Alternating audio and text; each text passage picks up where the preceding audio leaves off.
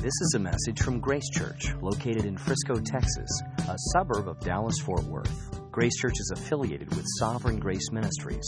The Grace Church website is gracechurchfrisco.org. The speaker for this message is Craig Cabanis, the senior pastor of Grace Church. If you could find a seat, that would be great. And as you're finding a seat, if you could open up your Bibles to Romans chapter 12. If you're new to the Bible, that's in the New Testament. It's going to be towards the end of your Bible a little bit. The book of Romans, and we're in chapter 12. And we are doing a series on the theme of community right now. And last week we looked at Romans 12, verses 3 through 8. And I'm going to pick up right where we were and look at verses 9 through 16 this morning. So we're at Romans 12, verses 9 through 16. I'm going to be reading out of the English Standard Version. Let love be genuine. Abhor what is evil. Hold fast to what is good. Love one another with brotherly affection. Outdo one another in showing honor. Do not be slothful in zeal. Be fervent in spirit. Serve the Lord. Rejoice in hope. Be patient in tribulation. Be constant in prayer. Contribute to the needs of the saints and seek to show hospitality. Bless those who persecute you. Bless and do not curse them. Rejoice with those who rejoice. Weep with those who weep. Live in harmony with one another. Do not be haughty, but associate with the lowly. Never be conceited. Let's pray together.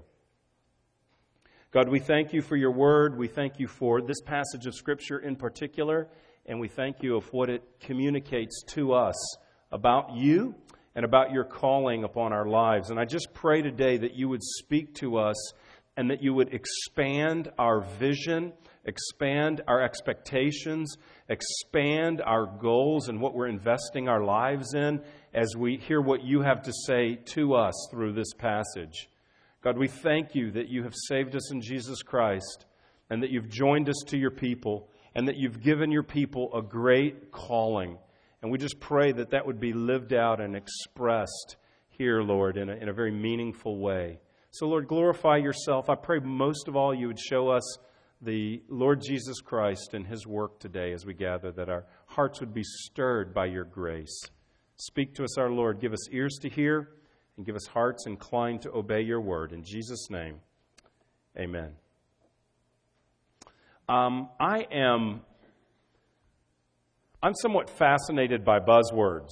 I sort of like them. I don't like to use them necessarily, but I'm somewhat fascinated by them. A buzzword is something that's trendy. It's usually trendy in nature, not very lasting. Like the gospel would not be a buzzword. That'd be the anti-buzzword. That's a forever word. But trendy words are words that sort of can sound technical. Sometimes they could describe a concept or an idea, and they usually have a short shelf life.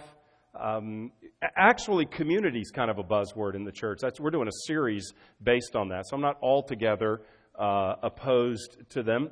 But that's kind of a word, community, that sort of thing. And I remember when we started this church about 5 years ago, and I remember one of the buzzwords that was out then, and I'm sure it's out now, but a lot of churches, and I use this word, so I'm not mocking anyone who did it any more than I'm mocking myself, but a word that was sort of trendy and in was authentic. It may not have had the C sound quite that hard, but authentic. Everybody was going to be authentic. I'm not quite sure what that meant. Could you wear jeans to church and be real and authentic and casual? But authentic was a word, and it was really in for a church to say, like a distinctive core value of us is being authentic. We're trying to be an authentic people, preaching authentic gospel. And sometimes churches, we would say authentic because that's something that we held that was a passion and a value and was unique to us. Somehow, as if the church down the street was saying, we're passionate about insincerity. As if others were saying, we're all about hypocrisy. Join us as we fake it for the Lord, As if anybody believed that. So being authentic was something unusual. But really being authentic isn't something that should be unusual at all. Being genuine should be, well, genuine. And the passage we're looking at today doesn't use authentic as sort of a buzzword, but it uses the word genuine, meaning authentic, as a theme of the passage. The theme of this passage is, let love be genuine. Verse 9. Let your love be genuine. And Paul is showing here what genuine love looks like in community. That is, among a group of Christians, a church, a people that are called to walk out their lives together, that kind of a community. Paul shows what that sincere love looks like here. Now, when we read the passage, and we're going to look at it verse by verse, word by word, when we read this passage, it's sort of a rapid-fire list of commands. And so there'll probably be more commands than normal in this sermon because the sermon's just going to take the shape of the passage. Hopefully every sermon takes the shape of the passage, but I certainly want to reflect what's in the text here. But they're not disconnected or random ideas and commandments. They're connected, and they're connected somewhat with this idea of community and others. For instance, look at verse 10. Sometimes you can understand what a passage is about by repetition of certain words or phrases. Verse 10, love one another with brotherly affection. Outdo one another in showing honor. Look at verse 16. Live in harmony with one another. So there's this repeated one another nature to what's being communicated here. Verse 10 again, love one another with brotherly affection. A brother or sister is someone who's a fellow Christian. So it's action toward fellow Christians is what this passage is about. In a community, look at verse 13. Contribute to the needs of the saints. That's a description of Christians. Every Christian is, by Bible terms, considered a saint. That is one who is a holy one, set apart to God. Every Christian is a saint. So it's talking about the saints, the people of God. So I'm going to mention this later. The Scripture has a lot to say about loving those who are outside of the church, loving those that don't know Christ. The Bible has a lot to say about that. But that's not this passage, and that's not this Sunday. That's for another Sunday and another passage. Here, the love being expressed in an initial fashion anyway, is love among the people of God. And he starts off with this command, let love be genuine, and then he's going to walk through what genuine love looks like. First of all, let's look at that phrase. Let love be genuine. We could say authentic. We could say sincere. The word literally means without hypocrisy. Let love be genuine, that is, without hypocrisy. And this word hypocrisy is an interesting one because it was a word that was initially used in the original text to describe a play actor, someone who was on a stage in a play. They would be referred to as what we would, kind of a derivative word for us would be a hypocrite. It would be someone who's putting on a mask, someone who's playing a role, which wouldn't have been bad if you were an actor. But we use that word in a pejorative term. We use that word in a negative word. A hypocrite is something bad. And so what's being communicated here is don't be a play actor, don't be a stage actor, don't put on a mask. What he's saying is the church is not a show. The church is not an act. The church is not where people come and act one way as if they're on a stage in a play, playing a role that's disconnected from their real life. I mean, a really good actor is someone who can play a role in a film or on a play that when you meet him in person, you're like, whoa, you are nothing like the guy in the movie or the guy in the play. That's a good actor because he or she could foster believability in something that wasn't even real. And that's what he's saying here. Let love be genuine. That is, let it be without hypocrisy. Don't let your love, church, be something that is a show, something that is put on, something that is fake. But let it be real. Let it be sincere. The church is a place where real love is to be on display. Not shallow, but something that is substantive. It's love in action. And it's motivated by the work of Jesus Christ. Last week we looked at the beginning of the chapter 12, where Paul says, in view of God's mercy, or by God's mercy. Offer yourself to God as a living sacrifice. Because Christ sacrificed himself and died in our place as our substitute, because Jesus Christ loved us enough to endure the wrath of the Father so that we could be forgiven, because Jesus Christ suffered inexplicably in our place, demonstrating greater love than had ever been or ever will be seen, because of his love in view of his mercy, offer yourself to him. Be transformed, Paul said, by the renewing of your mind in verse 2. And when our minds are being renewed and our lives are transformed and we are living as a living sacrifice before God, that is not just ethereal, that's not just some concept, that is real. And the way it plays itself out is genuine, non-hypocritical love. Love genuinely. Well, what does it mean to love genuinely? Well, he starts off with hate. That's kind of a surprise. But look at verse 10. Let love be genuine. Abhor or hate what is evil and hold fast to what is good. So love is not just a sentiment, an emotion, a feeling. Love is connected to truth. So love others and distance yourself, oppose, reject sin, and embrace what the Scripture commands is obedient to God. Love God, obey God, and oppose evil, oppose sin. That's what genuine love is. So he talks about genuine love. Now what he's going to do in the rest of the passage is express practically genuine love. And here's where we're going to go. Genuine love, first of all, is family love. A family love. He's going to talk about that. Genuine love is a passionate or a fervent love. He's going to talk about that. Genuine love is a sharing love.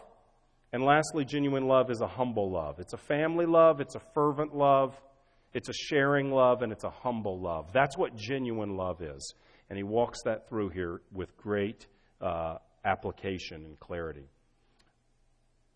First of all, family love. Verse 9, let your love be genuine, abhor what is evil, hold fast to what is good. Verse 10, love one another with brotherly affection. Now, a word that can be translated love, two different words that can be translated love are used in verse 10. Love one another is one of them, and the second one is the word translated affection, brotherly affection. So the first one is love one another. The ESV just translates it love. The NIV translates it be devoted to one another, which is a fair interpretation of what that word for love means. It is a devoted love. So love has to do with commitment. Love has to do with devotion. Love has to do, right off the bat, not merely with a feeling, not with a sentiment, not with a concept, but it has to do with a practical commitment. Love one another, or as the NIV says, be devoted to one another.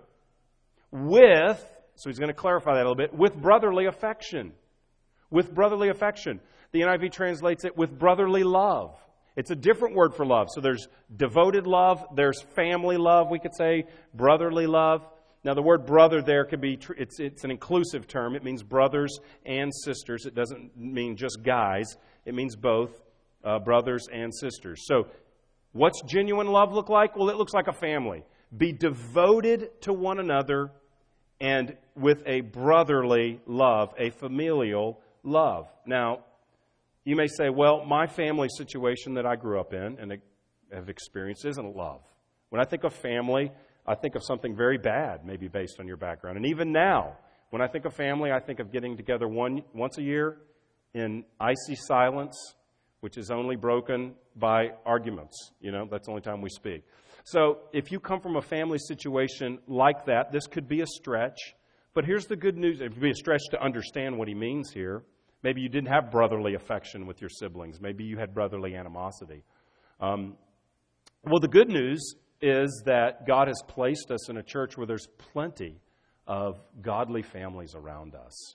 And so if family love is something you're not familiar with, godly family love is something foreign to you, you're not left without example. God has raised up numbers of families all over our church that set a compelling example. They're imperfect. They have faults. They sin towards one another, but the general flavor of their family life is love, a brotherly love, a caring love, a meaningful love. So there are examples around us of what this looks like. Did you know that the most common designation for a Christian in the New Testament is brother? It's the most common designation. When the authors of the New Testament write, they usually say, hey, brothers, and again, that's inclusive. It means men and women. It's a generic term. Siblings, brothers and sisters, we could say. That's the most common designation. That our identity right off the bat in the New Testament is those who have a relationship with God as our Father, but that means we have a relationship with those in the church as brothers and as sisters. It's the most common term. Now, our church is built around small groups. We've been talking a lot about that in these recent weeks. We've been talking about, we call them care groups, but it's where community happens. Community happens in our care group, so that's the goal. And we've been talking about that a lot.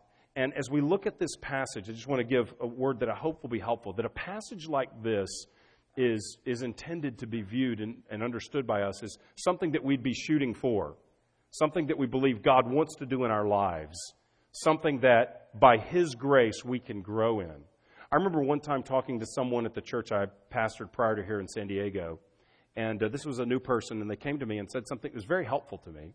They said, I hear you talking about relationships, I hear you talking about one another, I hear you talking about community, and I'm new here and I visited a small group or whatever, and I just don't think it's happening. I appreciated the frankness, appreciated the honesty of someone's view, and but the light went on for me because I thought, this person's misunderstanding my sermons.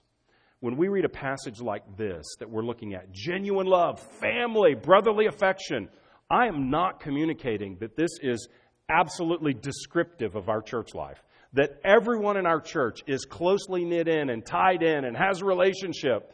And that every time they gather in a family room, appropriately named for the care group, on Wednesday night, that everybody's coming in, high-fiving, hugs like a family reunion. People are pinching one another's cheeks. You've grown so much. I love you. And it's just rehearsing all the memories. And it's just like family time every time. I'm not communicating that.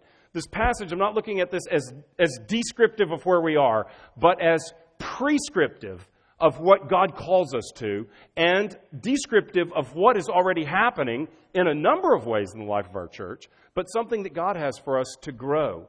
So we want to think about this as something God has for us. So when we think about, well, when I go to care group, I just don't feel that way. I mean, I walk in and I'm not feeling brotherly affection. Matter of fact, I've been a couple times and I sort of feel like a stranger. I sort of feel at distance. So it doesn't have that kind of warm thought for me yet. Now, maybe your experience is different. Maybe you say, oh, yeah, actually, I go in, it's far better, far closer than my blood family. But if that's you, could I ask you a question? Could you pray? Could I pray? Could we pray? Could we show up? Could we connect, make an attempt? Could we pray and say, God, I believe you have something more for me. I believe that church life and church experience is to be more than just showing up on a Sunday morning. I believe when I read these phrases, brotherly affection, devoted to one another, I believe you have something more for me to experience. So God, would you do that? Would you put that in my heart? Listen, I don't believe this passage is to tease us or frustrate us. God doesn't put passages of Scripture that says, this is what I hold out as a goal, but guess what? It'll never happen for you. I don't believe that's God's mocking people on the throne, saying, how's that all working out for you? It looks pretty sorry, you know. I think God puts things like this in the Scripture because He desires to work them in our lives, and He desires to change our hearts. Can you be open to the idea that God might have more for you relationally than you currently are experiencing or that you have experienced in the past? Is it possible? Maybe you've had a bad church experience in your past. Is it possible that God is a redeeming God and God could turn that around and give you an imperfect experience, or you a sinner with other sinners, but an experience that reflects this truth, that you could have family life with all its ups and downs? I mean, can we believe God that He could do that? Could the Holy Spirit empower us? I mean, can we ask and pray, Spirit of God, change my heart? Because not only am I not experiencing this, to tell the truth, I'm not even sure I want this. I'm fine being alone. I've got my shows on the DVR that I like to watch when I get home. It's like a lot easier when I don't have to interact with people. People are crazy. And it's just great if I, in my own craziness, of course I'm sane, but if I can be by myself, that's just comfortable, that's easy. I just like that. Can you pray and say, God, would you give me the heart that you have in your word? That I would have a heart for your people, and obviously for those who don't know Christ as well. But in this sermon, in this passage, could I have a heart to love one another, to be devoted to one another? Lord, could you change my heart? God, could you help me to love like a brother? What does that mean? Love like a brother. Does that mean you go to the men's group at the care group and everybody's got one another in a headlock giving noogies like when in 5th grade or something? Maybe. But it probably means more than that. That might happen in your group. I'm not sure. No promises that won't. But it means taking an interest. It means being committed even in difficult times. When you have a brother, when you're growing up and you live in the same house, I mean, you can't really just say, oh, you offended me, I'm out of here. I'm a 10-year-old finding a new family. I am gone. I am done with you. Taking my baseball glove like that. You got to be kidding me. It's over. I mean, no, you're devoted. You're stuck. I mean, you're together. You're working it out. You're family. I mean, you mess with my brother, you mess with me. That's a truth. We're connected. We're together. We have ups and downs. You know what? We fight sometimes. We laugh sometimes. We experience stuff together. Devotion with brotherly affection. Can we ask God to help us take initiative and look to take an interest and look to serve and look to display devotion, which says, whether you're up or down, I'm with you. I'm committed to you. Whether it's good or bad, I'm with you. May my investment be one of devotion. You know, one specific way a godly family relates with brotherly affection is by honoring one another. That's what he says here. Love one another with brotherly affection. That is a familial love. Outdo one another in showing honor. Outdo one another in showing honor. The NIV says, honor one another above yourselves. What does that mean? How do we show honor to people? Because that's what genuine love looks like, showing honor to others. I think there's a number of ways to show honor, to respect people. I think there's a lot of ways, but a primary way is through our mouths. We honor other people and we respect other people when we speak honorably and respectfully about them behind their backs. So when they're not there, our conversation is one of elevating our appreciation for them, our respect for them, the work of God in their lives. It's also by speaking in a way that's honorable and respectful to their face. It's certainly not by speaking one way behind their back and another way to their face. That's dishonoring. Gossip is dishonoring. That tears a person down. It doesn't build them up. And it tears the family down as well. But it's communicating. When you honor someone, what about Mother's Day, Father's Day, you honor your parents? What's involved there? Well, usually gratitude, appreciation. That's honoring. So we honor when we communicate about people that way, when we communicate to people that way. There's even a place to do that in front of others. There's a place to do that in front of others. Sometimes there's a family time where someone would express their honor to their father and mother in front of the siblings. That's appropriate. It's public. Now, we want to be careful about that. We want to ensure that in our small groups or in the life of the church, we're not flattering people.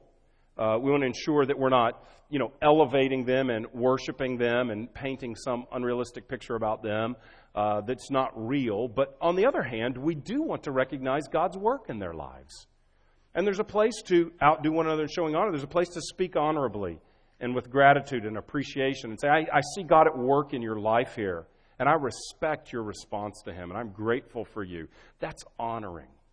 So outdo one another in showing honor. There may be a lot of ways to show honor, but one is through the words we speak: gratitude, respect, encouragement. We want to have that as our family and as our lifestyle. That when you're around these people, this family speaks well of one another. There's a time to confront one another. There's time to clarify something. There's time to work something out. Absolutely. But the tone is always encouragement, love, respect. That's genuine love. Again, it's not a feeling. It's devotion like a family, devoted with our words, devoted with our affection. Because genuine love is family love. It's also, this is a very brief point here, but it's also fervent love or passionate love. The next Vic's phrases here, I think they tie into the community. I think that contextually, and here's why. Because we just read this about brotherly affection, the family, etc. Then in verse 13, contribute to the needs of the saints. We're talking about making material provision for the family. And then in between it, do not be slothful in zeal, be fervent in spirit, serve the Lord, rejoice in hope, be patient in tribulation, be constant in prayer. Do you see what he's saying? First of all, don't be lazy. Do not be slothful in zeal. It's kind of a verse that reflects Galatians 6:9, which is a well-known verse, where Paul writes, let us not grow weary in well-doing, but be fervent in spirit. So ask God to help you, to give you a passion to do what He calls us to do in relating to others.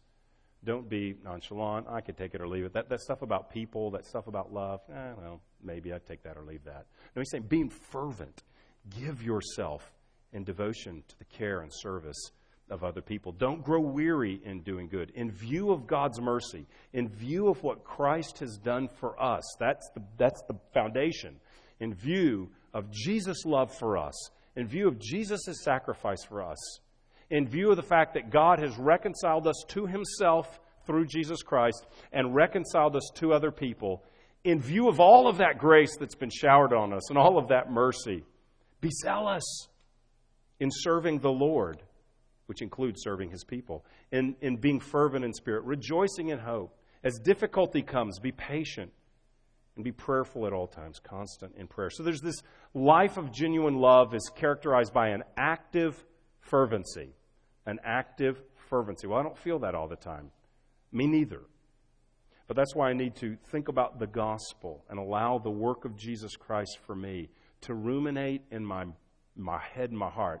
I need to marinate in the truth of the gospel, to soften my heart and straighten my vision so that I see life with God's perspective, which is because of He gave Himself for me. I'm to live as a living sacrifice, not earning His favor by giving myself to others, but because He's already had favor on me, giving my life to others.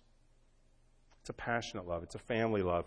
It's a sharing love. That's the next point. It's a sharing love. Look at verse 13. Contribute to the needs of the saints and seek to show hospitality. You're in community with the people of God. Seek to contribute to their needs. The word contribute kind of has the idea of share. Seek to fellowship. Seek to share in the needs of others. I think one translation translates it share.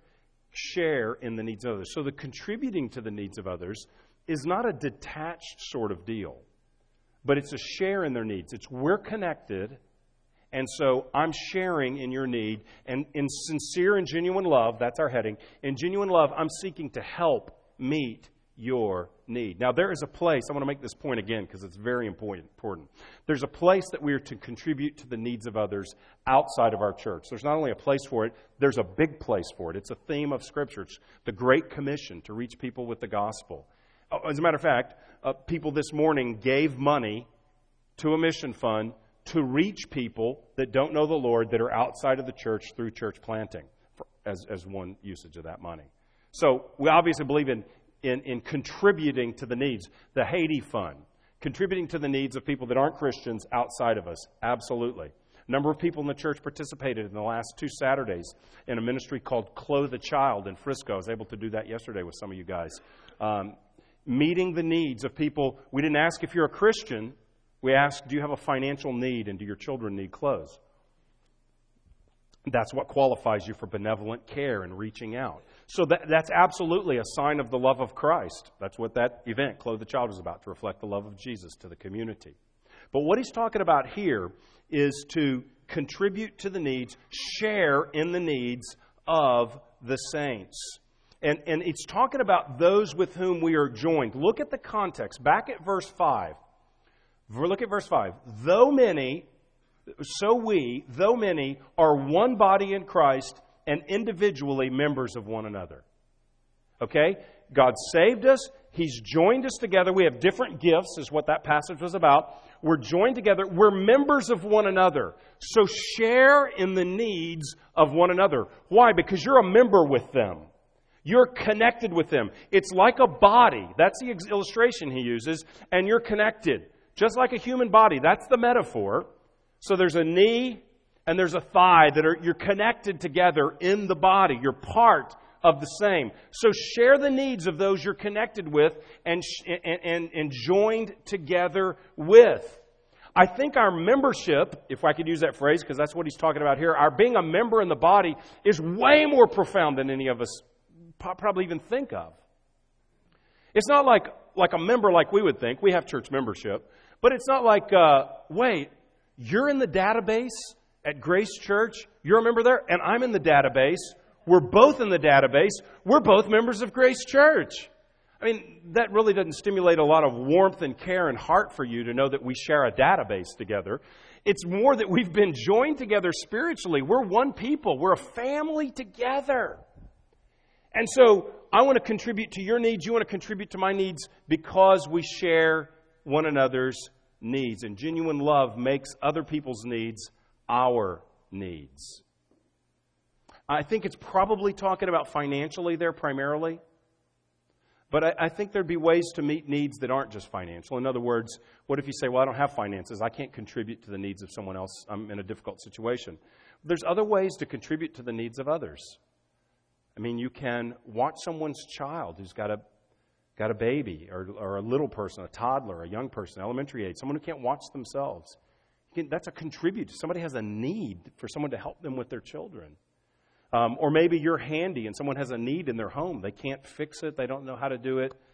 You could help fix something as a way to express your needs are my needs. I'm contributing to help meet your needs. You get the idea. He further extends this by saying hospitality. Contribute to the needs of the saints and seek to show hospitality. This could be housing someone who's traveling. Certainly opening your home up so they don't have to stay in a hotel or something. There's that kind of hospitality, but it extends much beyond that. Having a meal, cooking a meal for someone, having someone over, inviting someone into your house to be hospitable and share the love of Christ with them, a fellow believer that you're joined together with, seeking to serve practically with the stuff God's given you. God's entrusted material things to you, and so you can share those with others as they may have a need, or you can show hospitality not only to those who have need, but just to others who are family. Because families hang together, and families eat together, and families serve together, and families experience life together. And so there is a sharing that goes on. Verse 14, I think this goes with verses 17 through 21, which I'm not covering. 17 through 21 is how do you relate to those who persecute you. And so verse 14 says, bless those who persecute you, bless and do not curse them. I mean, look at verse 17, repay no one evil for evil. You see how he's talking about relating with people outside of the church. I mean, I hope this is not your care group experience. Bless those who persecute you. Bless and do not curse them. Hopefully persecution and curse is not reflective of what's happening on Tuesday nights in the family room. But if it is, see us. I'll try to help you with that. But I don't think that's what he's talking. He's talking more about relating with those outside. And that comes in 17 through 21. Verse 15, again, we're talking about genuine love being a sharing love. Verse 15, rejoice with those who rejoice, weep with those who weep. Now, I'm very familiar with that verse. I've tossed that verse out randomly, loosely. And this week I really thought about this. This verse is very, very powerful in what's going on in this context. Rejoice with those who rejoice, weep with those who weep. What he's saying is, have relationships among other Christians, with other Christians. Have relationships that are so meaningful, so genuine, so significant, so real, that their experiences in life become your experiences in life. He's not saying you're not an individual. He's not talking about everybody's got to look exactly the same, dress exactly the same, be exactly the same. We can't even identify our individuality because we're just like this mob of people that are indistinguishable. That's not what he's talking about. But in your individuality, in the way that you may be different from others, still relate with others in such a way that their experiences are your experiences. Starting with when they have an experience of joy, that becomes your experience of joy. One commentator I read on this passage says that of everything listed in this passage of what it means to show genuine love, of everything in this passage that shows what it means to be a living sacrifice, walking out your life in community, building up the people of God, to love others sincerely, of everything in here, rejoice with those who rejoice may be the hardest one. That he said that the transformed life, be transformed by the renewing of your mind, verse 2 of this chapter, that the transformed life in community is seen most clearly when we rejoice with those who rejoice, when we could be tempted to be envious and jealous of those who rejoice. This is where the gospel takes hold of a heart. This is where the love of God changes a heart so that we can express love to another person. So, for instance, you're single and you desire to be married. You have desired to be married for a long time. And in your small group, someone gets engaged. And the temptation at that moment is to, put on the smile and do the right thing. I mean, you would never, when that's announced in the care group, go, oh, I can't believe it. What about me? I mean, nobody would do that publicly, but in our hearts. In our hearts. See, real, genuine love, life-transforming love, a heart that has been affected by the gospel, says, your joy is my joy. We are members of one another, verse 5. We are connected. And so the fact that God has blessed you with a spouse and engagement, that's a blessing to the whole group. That's a blessing to the whole church. That's a provision of God. And I'm excited about that with you. And so I'm celebrating with you. Or a guy comes into the group and shares with the group a praise report. A good news. Good news. I got a promotion. So my job where I already was making like a lot of money, now I'm making like twice as much money and I'm working half as many hours and I don't have to travel anymore and I got a bigger office and you know how it goes. So you're sitting over there without a job. So your full-time job has been trying to find a job, and this guy has come in and shared the great news that now he will work less and make more, and the hand of God is all over him. Now that is a good thing, that God blessed him that way. So rejoice with those who rejoice means your experience, we're in this together, we're in a community. And the fact that you're blessed with that better job where you can use your gifts better, where you'll have more income to use for the things that God calls you to use it for, where you'll have more time so that you can be with your family and be with us. That's great.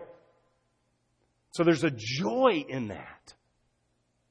Someone in the group shares that their child has, had a breakthrough in some area that your child's struggling in. So, wow, their infant's sleeping through the night now. And yours sleeps through the day. You're up all night. Well, I'm really happy for you, I'll be praying and celebrating for you while I'm up all night, Or maybe it's someone older. Your teen is wandering. Their teen is wandering from the Lord, and they come to the care group. My teenager got saved. Glorious. I mean, it could be a newborn through 25. This stuff works in our hearts so subtly and is there. It doesn't matter what age their kid is, what the situation is.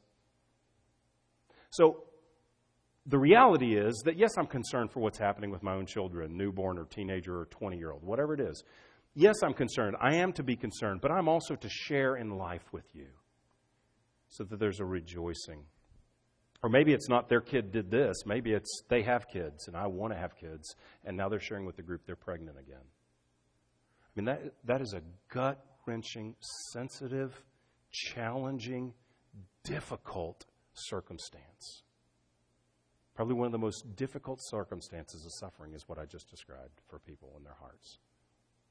Yet somehow the gospel is so radical and the love of Christ so beyond description that it's possible for the Holy Spirit to work in someone's life that in the middle of their own unfulfilled longings, the Holy Spirit enables them to enter into someone else's joy.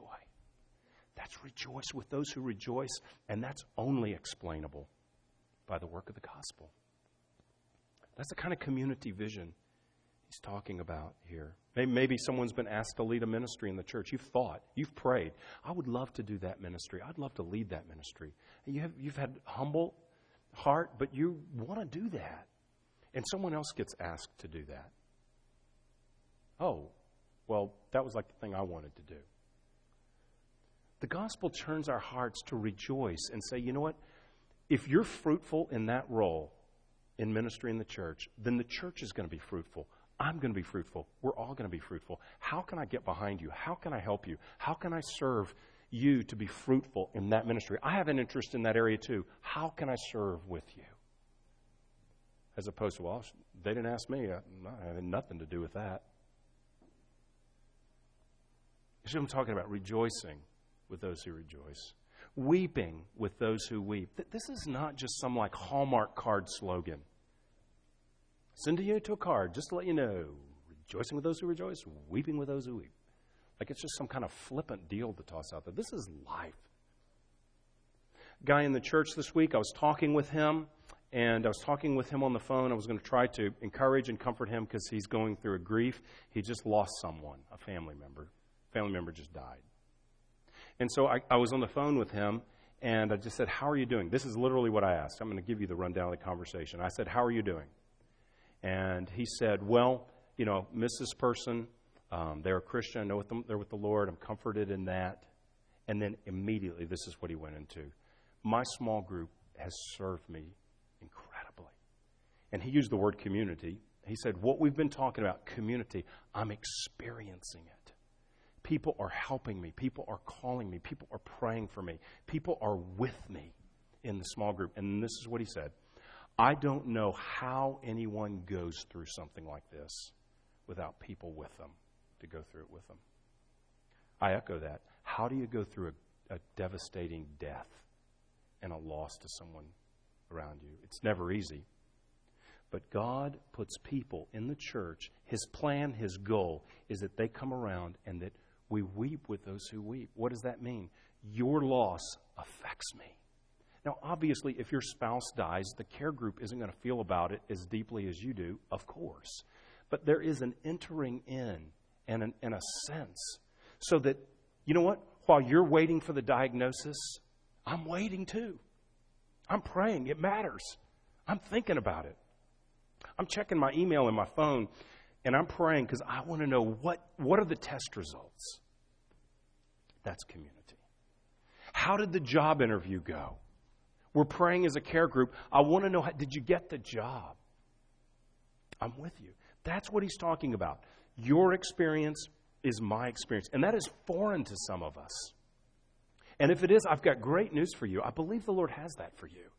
I believe God has a solidarity in the church where, as a body, we're members of one another, verse 5, that we really can genuinely share other people's joys and we really can genuinely walk through other people's suffering in community. It is a grand vision. It is a big vision. It is something that is beyond everyone here. You want to talk about big, life-altering stuff? This is big stuff. This verse, rejoice with those who rejoice and weep with those who weep. To walk that out in life is huge. It's more than huge. It's impossible if God does not work in my heart, if the gospel does not take root in my soul, and if the Holy Spirit does not change my mindset so that I want to be about what God is about here. But I believe this is God's will. Sometimes you wonder, what's God's will for my life? I believe this is a command. Rejoice with those who rejoice, weep with those who weep. I don't know where God's calling you to live. I don't know who God's calling you to marry if you're single.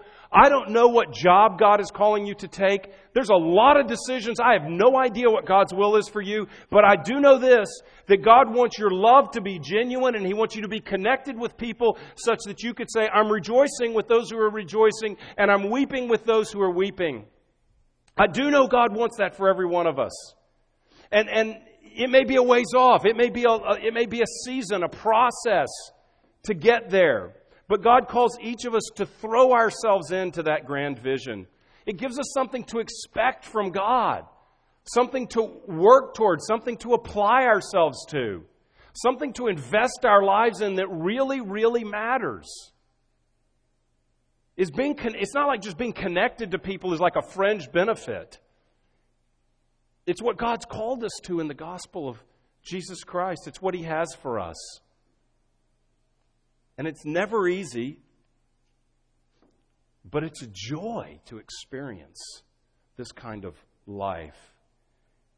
And I believe God, again, has that for us. Here's the last thing. It's not only a family love, it's not only a fervent love, it's not only a shared love, but it's a humble love. Look how he closes verse 16. Live in harmony with one another. Do not be haughty, but associate with the lowly. Never be conceited. This is where the gospel can really be on display in a church. See, all the stuff God does in a church body, it's for His glory, it's for the good of His people, but it's always also to reach a lost and dying world. We're not just about a club here where everybody can feel good about what our religion or whatever. We're about glorifying the Lord with our lives. We're about building our lives together, and we're about His mission. That's mission as well, by the way. But we're about the external mission as well, which is reaching those who don't know Him. And this is one of the most compelling testimonies. When people live in harmony with one another, verse 16. When they're not haughty, but associate with the lowly, when they're never conceited. See, the church, there's not to be classes in the church. In the world, there's classes. There's evaluations. There's levels. There's the wealthy and the sort of wealthy and the not wealthy and the poor. And they rarely are together. In the culture, there's the really smart people and the not so smart people, and they're rarely hanging out together. There's people with this interest, and there's people with that interest, and they're all sort of together. But there's levels. There are those who are socially awkward and inept, and there's those who are socially adept, and they usually don't find themselves in the same groups. In the culture, there are cliques which join around a common interest or join around a common status or join around, I'll feel better about me if I'm acknowledged with you guys, y'all, this group, whatever. And this is what he says, hey, live in harmony, every one of you. Different gifts, different. He's not saying everybody be the same, talk the same, use the same buzzwords as I talked about at the beginning. I mean, there's some buzzwords around here that are just not intentionally, but we kind of say and pick up, and we really should be able to laugh at ourselves about that, frankly. We kind of say some of the same stuff sometimes. But it's not intentional. We're not trying to mold everybody. We're just sometimes commonality, and you pick up phrases or whatever. But, that's not the goal. Is he using the right phrases to show like he's really into Grace Church? Who cares? We're not trying to do that. We're trying to use the phrases of the Bible is what we're trying to do, be real.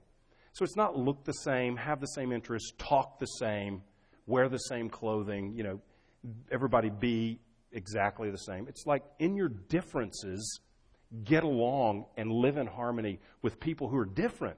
Anybody can act like everybody else and get along with the people they're just like. The gospel makes people that are different with different preferences and different backgrounds live in harmony together with a genuine love. And the root of that is humility. There is no harmony without humility. Verse 16, this is what he says, do not live in harmony with another. Do not be haughty. Associate with the lowly. Jesus associated with the lowly. And he calls us to do the same. Never be conceited. The word conceited means to be wise in one's own eyes. Don't be wise in your own eyes. How does that hinder community? Well, a lot of ways. First of all, you will not even get into community relationships. You will not ever walk out the one another's if you're wise in your own eyes. He says up in verse 3, don't think of yourself more highly than you ought. If I think of myself more highly than I ought, I'll see no need for this. I don't need other people. I don't need anybody else involved with me. I'm doing just fine. I like me. I'm crazy about me. I have a club for me, and me is okay. I don't need anybody else out there. I don't want to be inconvenienced. I don't want to be bothered. I don't see my need for community, both for others to invest in me, when I think that way, my need to invest in others and to use my gifts, and my need to reflect the work of Jesus Christ by being part of community. The very reason Jesus gives His life, He dies on the cross in our place as our substitute so that our sins may be forgiven if we believe in Him. And so that we're not only reconciled with the Father, but we're reconciled with one another. So the goal of my life is to live pleasing to Him, and part of that is to be a witness to what He's done by being joined with other believers. If I'm conceited, that is, if I'm wise in my own eyes, I'll never see a need for that. I've got a better plan than God. I don't need this passage of Scripture. I'm doing just fine with my own brand of isolated, independent, personally cultivated Christianity. I don't need what God prescribes. That is haughty, that is arrogant, that is foolish. And it's a way to waste our lives. But the reality is, He calls us to be together. Well, that's kind of hard. That's awkward. That's work. Yes, amen. All the above is true. It is hard.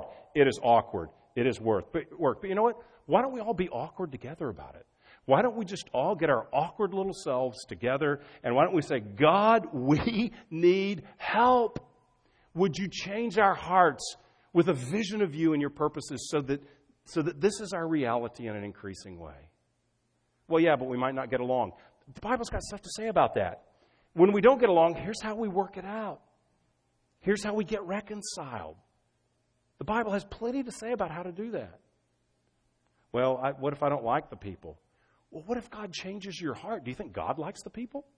Yeah, I think so. Well, what if God gave you His heart for the people?